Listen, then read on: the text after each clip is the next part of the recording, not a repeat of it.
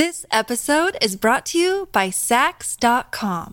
At Saks.com, it's easy to find your new vibe. Dive into the Western trend with gold cowboy boots from Staud, or go full 90s throwback with platforms from Prada. You can shop for everything on your agenda, whether it's a breezy Zimmermann dress for a garden party or a bright Chloe blazer for brunch. Find inspiration for your new vibe every day at Saks.com. When you need mealtime inspiration, it's worth shopping Kroger, where you'll find over 30,000 mouth-watering choices that excite your inner foodie. And no matter what tasty choice you make, you'll enjoy our everyday low prices, plus extra ways to save, like digital coupons worth over $600 each week. You can also save up to $1 off per gallon at the pump with fuel points. More savings and more inspiring flavors make shopping Kroger worth it every time. Kroger, fresh for everyone. Fuel restrictions apply. You're listening to Imaginary Worlds, a show about how we create them and why we suspend our disbelief. I'm Eric Molinsky. Part of what makes up a genre, like science fiction or fantasy, is that certain tropes are repeated. And as a fan, it's fun to recognize tropes when they come up and appreciate how they've been adapted. But I recently learned about a genre within a genre that's been hiding in plain sight, or at least it was for me. I was invited to watch a presentation called Asian Futures Without Asians by the artist Astria Suparak. Her talk looks at how science fiction often depicts a future full of Asian iconography that's mixed up and taken out of context, but there aren't many Asian people in these futures. And this is a talk that she's given in person and virtually, and her presentation has been paired with exhibits at galleries and museums. Now, I expected her to cover obviously offensive things like Flash Gordon serials from the 1930s with Ming the Merciless. And that was there, but she really wanted to concentrate on more recent history. And it was eye-opening for me because I had seen most of the movies and shows that she referenced, but I was suddenly seeing them in a whole new light. Apparently, a lot of people feel that way after seeing her presentation. I mean, a lot of people say it's like being red-pilled in a way where suddenly the veil has lifted and they see these tropes constantly. And people also say that people of Asian and Arab cultures that are represented in this project, in this presentation, will also say that of like, I didn't even see that my culture was represented until you pointed these parts out. Now, I don't want to give away her entire talk, but I wanted to cover several different tropes that really stuck out for me. Let's begin with costume design. How often do you think white people wear kimonos in science fiction films? I don't know if I could have come up with any before I saw her presentation, but she showed images from the reboot of Total Recall, RoboCop, Alita Battle Angel, AI, Looper, and many more movies. Kimonos are used to mean like Zen samurai warrior, like in Star Wars, to paint a population as neutered and pleasureless, like in Demolition Man, or to make someone seem ominously powerful or eccentric, like Jared Leto in Blade Runner 2049. They're also used on sex workers to indicate vacation or leisure wear for wealthy people. It's like a quick summary of the racist ideas about Asians and Asian cultures. Here's another one. Think about conical hats. They're often made from straw or bamboo, and they protect people from the rain or sun. I thought I'd only seen them in Hollywood movies about the Vietnam War, but she showed images from all these different futuristic science fiction films where background characters are wearing conical hats. What would be like a waterproof headgear, which sure would be practical in a like dystopia where it's perpetually raining, but how they're used in sci-fi, since like the main characters are suspiciously hatless, they're not wearing these same hats as the other people running around in the background, and the extras are wearing the hats like regardless of weather conditions or whether it's sunny out. So it's not practical because they're not protecting themselves from the sun or the rain when they're still wearing these hats indoors or at night. It's like a shortcut to mean not only an Asian or an Asian-like population, but also an overpopulated an impoverished, an immoral, an expendable one. Can you give me some examples, too, of where that pops up? So Demolition Man, when they're underground, there's some of the people who are underground in the dark wearing these hats. In Mad Max Beyond Thunderdome, there's a beginning scene where a bunch of people are in the desert walking towards what I think is the marketplace. Several people are wearing conical hats. And then one person has a conical hat on a turban. There's no logical reason to have these clashing different headgears. And then the weave of that conical hat is so open that, again, it's not protecting you from the sun or from possible rain. Oh, and then in Solo, a Star Wars story, there's this conical hat that's so huge and exaggerated that it completely covers the man's body, like down to his stomach.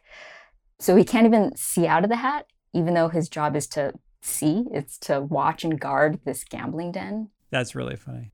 Yeah. I think it's just used to mean like, it's a tropical location where they do illegal things. And then there's food. These films have created a hierarchy where Japanese food is often presented as highbrow, while Chinese food is presented as lowbrow. Of course, there's the really famous scene at the beginning of Blade Runner, where Harrison Ford is eating noodles in a rainy, dark, neon-crowded street. 4. No, 4. 2, 4.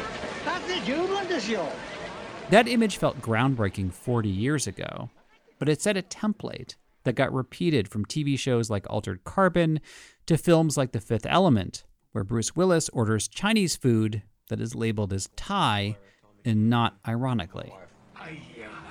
That is bad luck. But grandfather say it never rain every day. This is good news, guaranteed. Basically, like noodles and rice are eaten by commoners in impoverished Chinatowns. And sushi is indulged by the wealthy and powerful people of these worlds. So like in, Blade Runner and Ghost in the Shell, there's these truckers who are eating noodles in their truck in a plastic bag. You would think that there'd be more scenes of people eating spaghetti or mac and cheese in the future, also as like cheap foods that are also of a similar like cost equivalent, I don't know, to ramen, etc. And then sushi, like the tech billionaire in Ex Machina eats sushi made by a slave android named Kyoko. Virtuosity, I don't know if enough people will recognize Virtuosity, but there's this evil AI program who escapes, like, of all places, to a VR sushi restaurant. Good afternoon. May I help you? Good afternoon. May I help you? Let's move on to set design. When these characters go to street scenes that are supposed to be exotic, the sets are often full of food vendors that are clearly based on Asian street markets. Yeah, street vendors are pretty prolific in future worlds. So they often have hanging or skewered food, which is supposed to be gross and weird. So like in Firefly, they have a food stand serving grilled dog. In Cloud Atlas, there's a food stall with deep fried rats in this techno-futurist Korean city. This is where you live? This is where Union was born. Well, in your research, did you find like set designers talking about this and saying why they did this? Yes. So the set designer in Cloud Atlas, in an interview that I had read, said, I think it gave the feeling of a classic Asian street market. The dressing team let their imaginations run with references from India, Thailand, and Vietnam. Yes, they were specifically trying to present this as like a dirty place where they eat rats. The design team may have thought they were letting their imaginations run wild, but that is an old pernicious stereotype. In her talk, Astria compares that scene in Cloud Atlas to anti-Chinese propaganda posters from the early 20th century, showing Chinese people eating rats. And those images helped to support a ban on Chinese immigrants to the US. I should also mention that Cloud Atlas is the movie that infamously had several white actors playing Asian characters with makeup and prosthetics. Also, in these futuristic cities, you see a lot of Asian architecture, advertisements with geishas, neon signs with dragons, people carrying Asian-style parasols, and red paper lanterns. And once again, when she said red paper lanterns, my first thought was, I don't remember seeing those in sci-fi films. And then she showed images from Mortal Engines, Total Recall, Ghost in the Shell, Firefly, Cloud Atlas, Blade Runner, Altered Carbon, Repo Man, AI, and Valerian. And these neighborhoods often have names like Paradise Alley, Rogue City, or The Colony. Red paper lanterns are always markers for, like, you're entering a zone of an illicit and degenerate activities. Usually you see them in crowded urban areas where the residents are supposed to be impoverished and expendable. They're used for areas with sex workers, like in Cloud Atlas and Valerian and AI and Firefly. They're used to indicate black markets or other, like, filthy inner cities. And then the irony is, like, in real life, if there was a history of illegal work or unsanitary conditions in Chinatowns, it's because white American governments forced Chinese immigrants into, like, small, undesirable tracts of land and wouldn't maintain their public infrastructures. Interior set designs follow similar patterns. She showed images from 10 different movies and TV shows where non-Asian characters that are supposed to be high-ranking lived in homes full of Japanese shoji screens. You know, those wooden grids with opaque white squares. In Demolition Man, the room that the sexually frustrated white hero, played by Sylvester Stallone, retires to is, like, very clearly marked with shoji screens. What's wrong? He broke contact. Contact? I didn't touch you yet. But I thought you wanted to make love. Is that what you call this? In Guardians of the Galaxy, there's this home one of the white military officials lives in. They are very careful to have the shoji screens and all these, like, minimalist Japanese elements and to create this home. And then everyone in that home stomps about with their heavy boots. It's just like, if you're making a point to reference a Japanese aesthetic in Japanese home, like, that's a kind of a basic thing you've missed. And in the future, wealthy and powerful white people often decorate their offices with Buddhas and Asian martial arts weapons. Maybe they're also, like, a shorthand to brag about how you've mastered the fighting styles of this other culture. I'm not sure, but there's a lot of Japanese katanas in science fiction films. So many. And then there's also a fair amount of West Asian scimitars, Gorkli kukri, which are those double blades with this distinctive curve, Japanese shuriken, the ninja stars. And they're just hanging on the wall, sitting on people's desks. Yeah, sometimes they're in special display cases.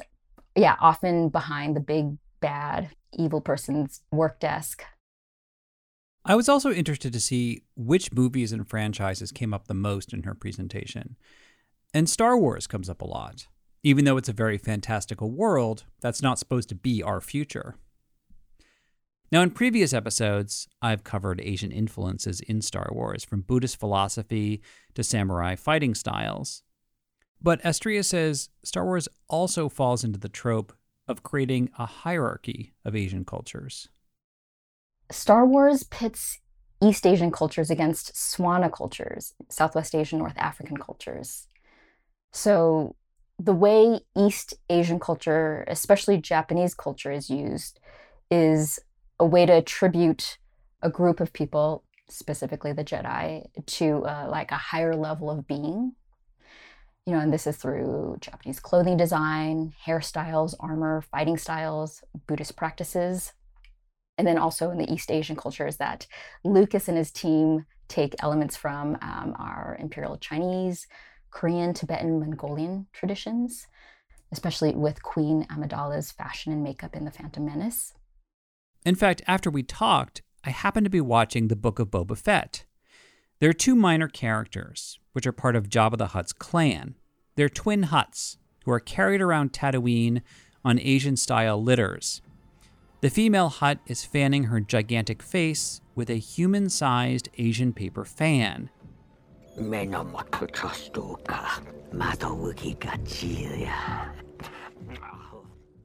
in those same episodes, I noticed a droid carrying characters on a rickshaw through the crowded streets. If I hadn't talked with her, I never would have noticed that before. She also points out the original cantina in Star Wars was inspired by a real tiki bar called the Tiki Tea Cocktail Lounge. George Lucas used to visit there when he was a student at USC. And the son of the owner of the Tiki Tea talks about seeing George Lucas sketching out characters that would later be used in Star Wars. It's fitting in a way because tiki culture itself is this inauthentic pastiche of widely different cultures, like also initially constructed by and capitalized on by white Americans. Another franchise that she brings up a lot is Firefly in the movie Serenity. The premise of that universe is that in the far future, China and the US have merged into a single galactic federation. You know, we're told the cultures combined, we hear muddled Mandarin, we see Chinese newspapers, and we see Buddhist sculptures and chopsticks and other East and Southeast Asian cultures like strewn about in every scene. But where are the Asian people? Like none of the main characters, which is a big trope. Again, none of their like friends, lovers, any of the government officials or any of the leaders in any of the groups that we meet across the galaxy, like on multiple planets, none of them are Asian. I've been waiting for like a sci-fi nerd to correct me and say like, actually, there is an Asian. There's like 2, maybe 3 background Asians in the entire series. One's a prostitute and one is a server in a bar wearing like a full geisha getup for no reason. So that is not what I expect to see when I hear that this is like a galaxy run by China and America together. In her talk, she also examines the 2014 film Ex Machina. It's about a tech billionaire who creates super realistic androids. Go back to your room. The main android, Ava, is played by a white actress. She is a complicated character, both sympathetic and dangerous. Are you ever gonna let me out? Yes. The other androids are played by Asian women. There's 2 Asian women robots. There's Kyoko, who's built to be a languageless Japanese servant in sexual slavery. And then there's Jade, who's one of the earlier prototypes who's stored in a bedroom closet. And both of these Asian robots are used by the white robot Ava. They're used like tools for her to escape from their shared captor. That trope comes up a lot. Androids played by white actors are typically used as metaphors to show that we can find a common sense of humanity in characters that are seen as less than human. But androids played by Asian actors often don't get the same level of agency or empathy. The white robots in a lot of these sci-fi stories are complex protagonists, love interests, someone that we want to root for, that we want for them to achieve self-actualization, in contrast to the Asian robots who are fundamental threats, like in Ghost in the Shell and Ex Machina. So, if we're to think of Asian futures without Asians as a genre with its own consistent rules and tropes, what is the backstory? What happened to most of the Asian people in the future? Estrella wonders if there was a war between the East and the West, which led to a genocide or mass sterilization. Are these Asian cultural artifacts like trophies from the victors in the West? Maybe, but she thinks this genre might be tapping into the opposite anxiety. So it's like this fantasy of having been colonized by an Asian country and then at some point successfully fighting off these colonizers and then weirdly choosing to preserve their, like the colonizers' aesthetic and lifestyle, like still dressing up in the fashion of your supposed oppressors, like safeguarding rather than toppling your oppressors' religious effigies, and then continuing to protect and rehearse Asian art forms, like the fighting styles, still putting up Asian signage on your like buildings and restaurants. In the real world, the backstory as to how and why this genre came about is pretty complex. And it actually goes back to the beginning of modern science fiction, in the early 20th century. We'll explore that after the break.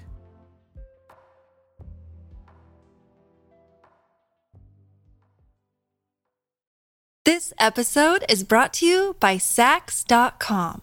At Sax.com, it's easy to find your new vibe. Dive into the Western trend with gold cowboy boots from Stott, or go full 90s throwback with platforms from Prada. You can shop for everything on your agenda, whether it's a breezy Zimmermann dress for a garden party or a bright Chloe blazer for brunch. Find inspiration for your new vibe every day at Sax.com. Look, Bumble knows you're exhausted by dating. All the must not take yourself too seriously and 6'1" since that matters. And what do I even say other than hey? Well, that's why they're introducing an all-new Bumble with exciting features to make compatibility easier, starting the chat better, and dating safer. They've changed, so you don't have to. Download the new Bumble now.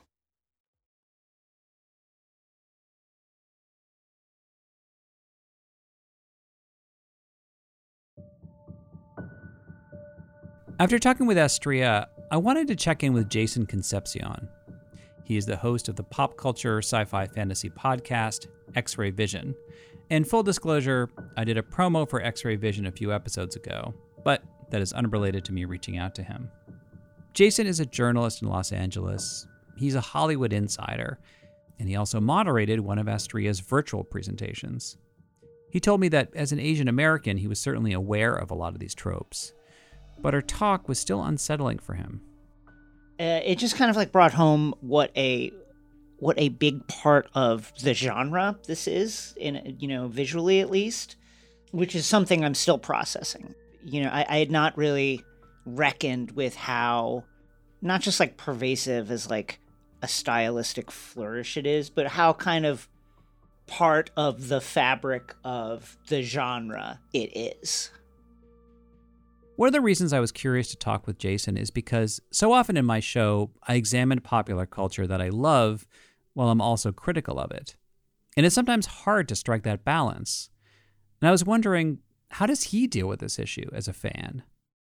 Like sometimes as I process these things, I kind of do a cost-benefit analysis of, well, on balance, this is positive with the kind of paucity of Asian representation in American popular culture, Western popular culture. Sometimes like a positive depiction is good enough sometimes. And then also thinking about, for something like Star Wars or Blade Runner, which came out 40 years ago, what was the level of cultural understanding and empathy at that given time? Did everybody do the best that they could at that particular time? And I think the answer is like sometimes it's like yes and no. But I have to, with each story, I kind of take them on their own merits, and a lot of times it's honestly just like a gut check. And then there are things, there are times in stories where I'm like, oh, that stands out as that's not good, that's bad. But what am I going to do? Like not take part in culture? At a certain point, it's like I can reject things and just kind of wall myself off from stuff that has offensive/problematic material in it, or I can engage with the stuff I like about it, use my voice to say this part of it sucked, and hope that we get better as we go forward. So, how do we get better? Jason says if a production design team is going to mix and match foreign cultures to create something new, which is what production designers do because they're from Earth and there's only so far that their imaginations can stretch, then they need to do their own gut checks throughout the entire creative process. Generally, when you lift something out of a culture without any kind of like attempt to reckon or understand the milieu from which it comes, that is generally, I think, where you cross over into the kind of like problematic zone. Essentially you're saying, here's this fantastical world that's going to be, we want to present something as slightly strange. So when you take something from a culture and you put it in that context, what you're kind of saying is, look how weird this is, but from whose perspective, right? So just being open to having those conversations and to really doing the research about where things come from. Do you think things are getting better in that regard, or are things is everyone kind of on autopilot? It's hard to say. I think that it better in the sense that these are conversations that people understand happen now. It feels as if platforms and creators and production companies are aware that there are fault lines out there and that they're trying to avoid them. People at least feel the anxiety of oh, let's not mess this up, because this, even if it's for as cynical a reason as the publicity would be terrible, you know, if that's the pressure point that we have, that's the pressure point that we have as people who take part in the marketplace. So in that sense, I think it's better than it has been. But, you know, there's also signs that it could get worse. You know, I worry that it could get worse, too. I think with the growing geopolitical competition between the U.S., the West, and China, like the fact that the Chinese look different, I think, than the way America thinks of itself, that has every potential to kind of like amplify some of the worst aspects of nationalism, et cetera. You know, like I was doing some research on early sci-fi, and one of the things that really influenced the arc of early sci-fi was Japan's defeat of Russia in the Russo-Japanese War. Just a quick reminder, if like me, you haven't thought about this since your high school history class, the war between Russia and Japan lasted from 1904 to 1905, and it was a war that Russia went into with overconfidence. That was like presented as like a wake-up call to the West and the white ruling class, and a lot of dystopian and early sci-fi came out of that. And a lot of it was framed as, how do we keep these Asian hordes from rising up? We have to make sure that we maintain our technological edge. A lot of this early sci-fi from that era was presented as, you know, like a warning. The Japanese have modernized. If they teach the Chinese how to modernize, all of a sudden we're outnumbered. We have to keep this technological edge. And there's a lot of stories like that from the early decades of the 20th century that are direct responses to a European country being defeated by an Asian country in a major war.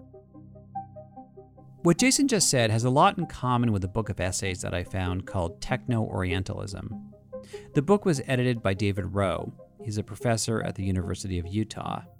And David says Techno-Orientalism is playing off the term Orientalism, which was first coined by the late scholar Edward Said. His argument was that the West needed something to define itself against, and so it models the East as basically the opposite of the West. So if the West is rational, the East is irrational. If the West is masculine, then the East is feminine. If the West is modern, then the East will always be pre-modern. That worked for a while, but there was a problem in that the East was quickly rising as an economic threat and competitor during the 70s and 80s, and this mostly manifested in the Japan panic in the 1980s, where Japanese manufacturing and the automotive industry in particular was seen as almost an existential threat to Ford and GM and Detroit. And that was a real kind of difficult moment psychologically for the American psyche, because Japan was this tiny island nation that had very few resources and had been completely decimated by the war a couple of decades before. And how is that going to work if, according to Orientalism, they're always going to be pre-modern? They should not be able to compete on this level. The idea of Orientalism had to be revived or re-rationalized. So the logic of Techno-Orientalism goes like this. Japanese auto manufacturers can do well because they are really good at copying and stealing. So they're just taking what we have done and building upon it. You can see that discourse now being applied to China and Chinese manufacturing. It's just the same old story in a new form. So according to Techno-Orientalism, the East is catching up and pulling ahead because they don't value original ideas and they abuse their workers. In contrast, the West respects creativity and humanity, but that may not be enough. It's their very inhumanity that is allowing them to compete with us in this way. And that led to that logic being manifested in a lot of science fiction because we had this projection of Western anxieties and fears about the East as a competitor in the future being projected onto the screen and in literature. And that's how we get these futuristic dystopias, where white characters live in worlds dominated by Asian culture.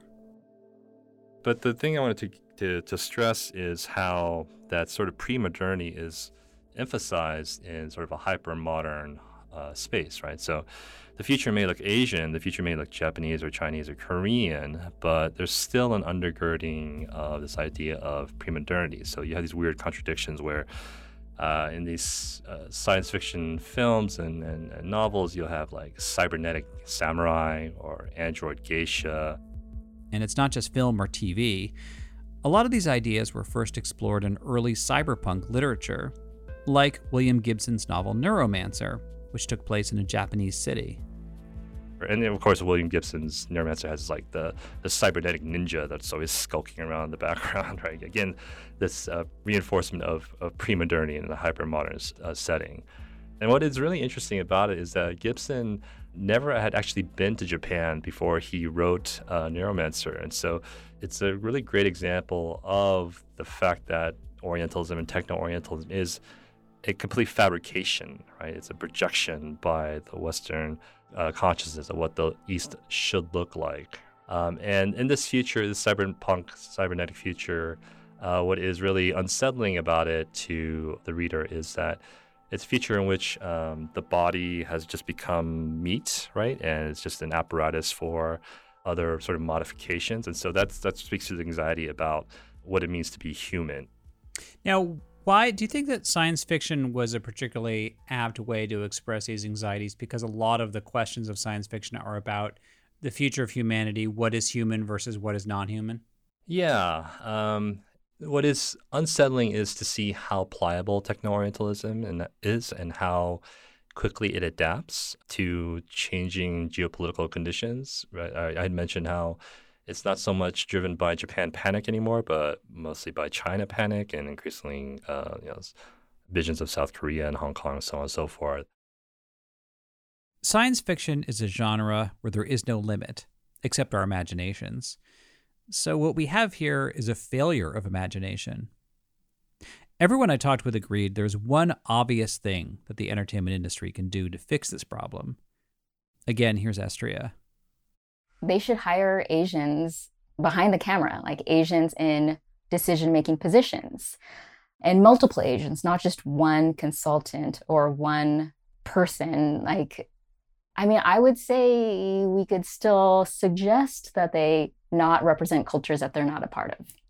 And if they absolutely have to, like it's integral to the story, they didn't write the story, they were assigned to it and can't change it for some reason, then hire people of those cultures and people who know how to properly care for and treat and represent the culture. And especially not in a way that's rigid and ancient or mystical or foreign, because a lot of people of those cultures live here in the US too. And there are organizations like CAPE, which stands for Coalition of Asian Pacifics in Entertainment. They're a nonprofit that has consulted with Disney, Netflix, Amazon, Warner Brothers, and other companies to create works that are more culturally aware. I talked with a spokesperson at CAPE, and they told me the success of these collaborations depends on how seriously the studios take them. If CAPE is brought in early with access to top talent, and the talent are open to suggestions, they can make a big difference. But sometimes CAPE is brought in at the last minute to see a movie that's almost finished so they can highlight any potential red flags. That approach is less productive. But the first step towards any kind of progress is acknowledging that there is a problem and having the humility to ask for help so they can tell new types of stories. That is it for this week. Thank you for listening.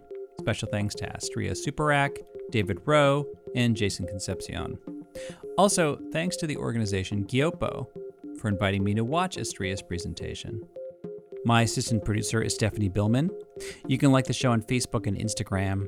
I also tweet at eMalinsky and Imagine Worlds Pod. If you really like the show, please leave a review wherever you get your podcasts or a shout out on social media. That always helps people discover imaginary worlds. And if you're interested in advertising on the show, drop us a line at contact@imaginaryworldspodcast.org, and I'll put you in touch with our ad coordinator. The best way to support the show is to donate on Patreon. At different levels, you get either free Imaginary World stickers, a mug, a t-shirt, and a link to a Dropbox account, which is the full-length interviews of every guest in every episode. We're also now partnering with the app Repod, and we're building a community of listeners there with some of the same benefits as Patreon. You can learn more at joinrepod.com/imaginaryworlds. As always, my show's website is imaginaryworldspodcast.org.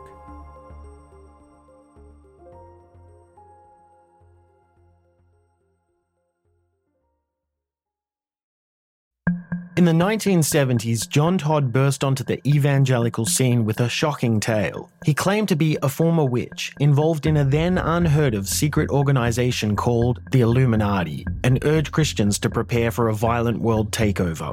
First of all, the number one weapon in everybody's home should be a 12-gauge pump shotgun. Hear the amazing story of one of the originators of the modern-day conspiracy theory. From Magnificent Noise and Sony Music Entertainment, this is Cover Up, the Conspiracy Tapes. Welcome to a journey into the heart of the Texas Renaissance Festival, the nation's largest and rowdiest celebration of medieval fantasy. But what lurks beneath the facade of tights and turkey legs? Well, we dove deep into the empire to uncover a history marred by mystery and misconduct. Murders, assaults, and other crimes that tarnish its legacy.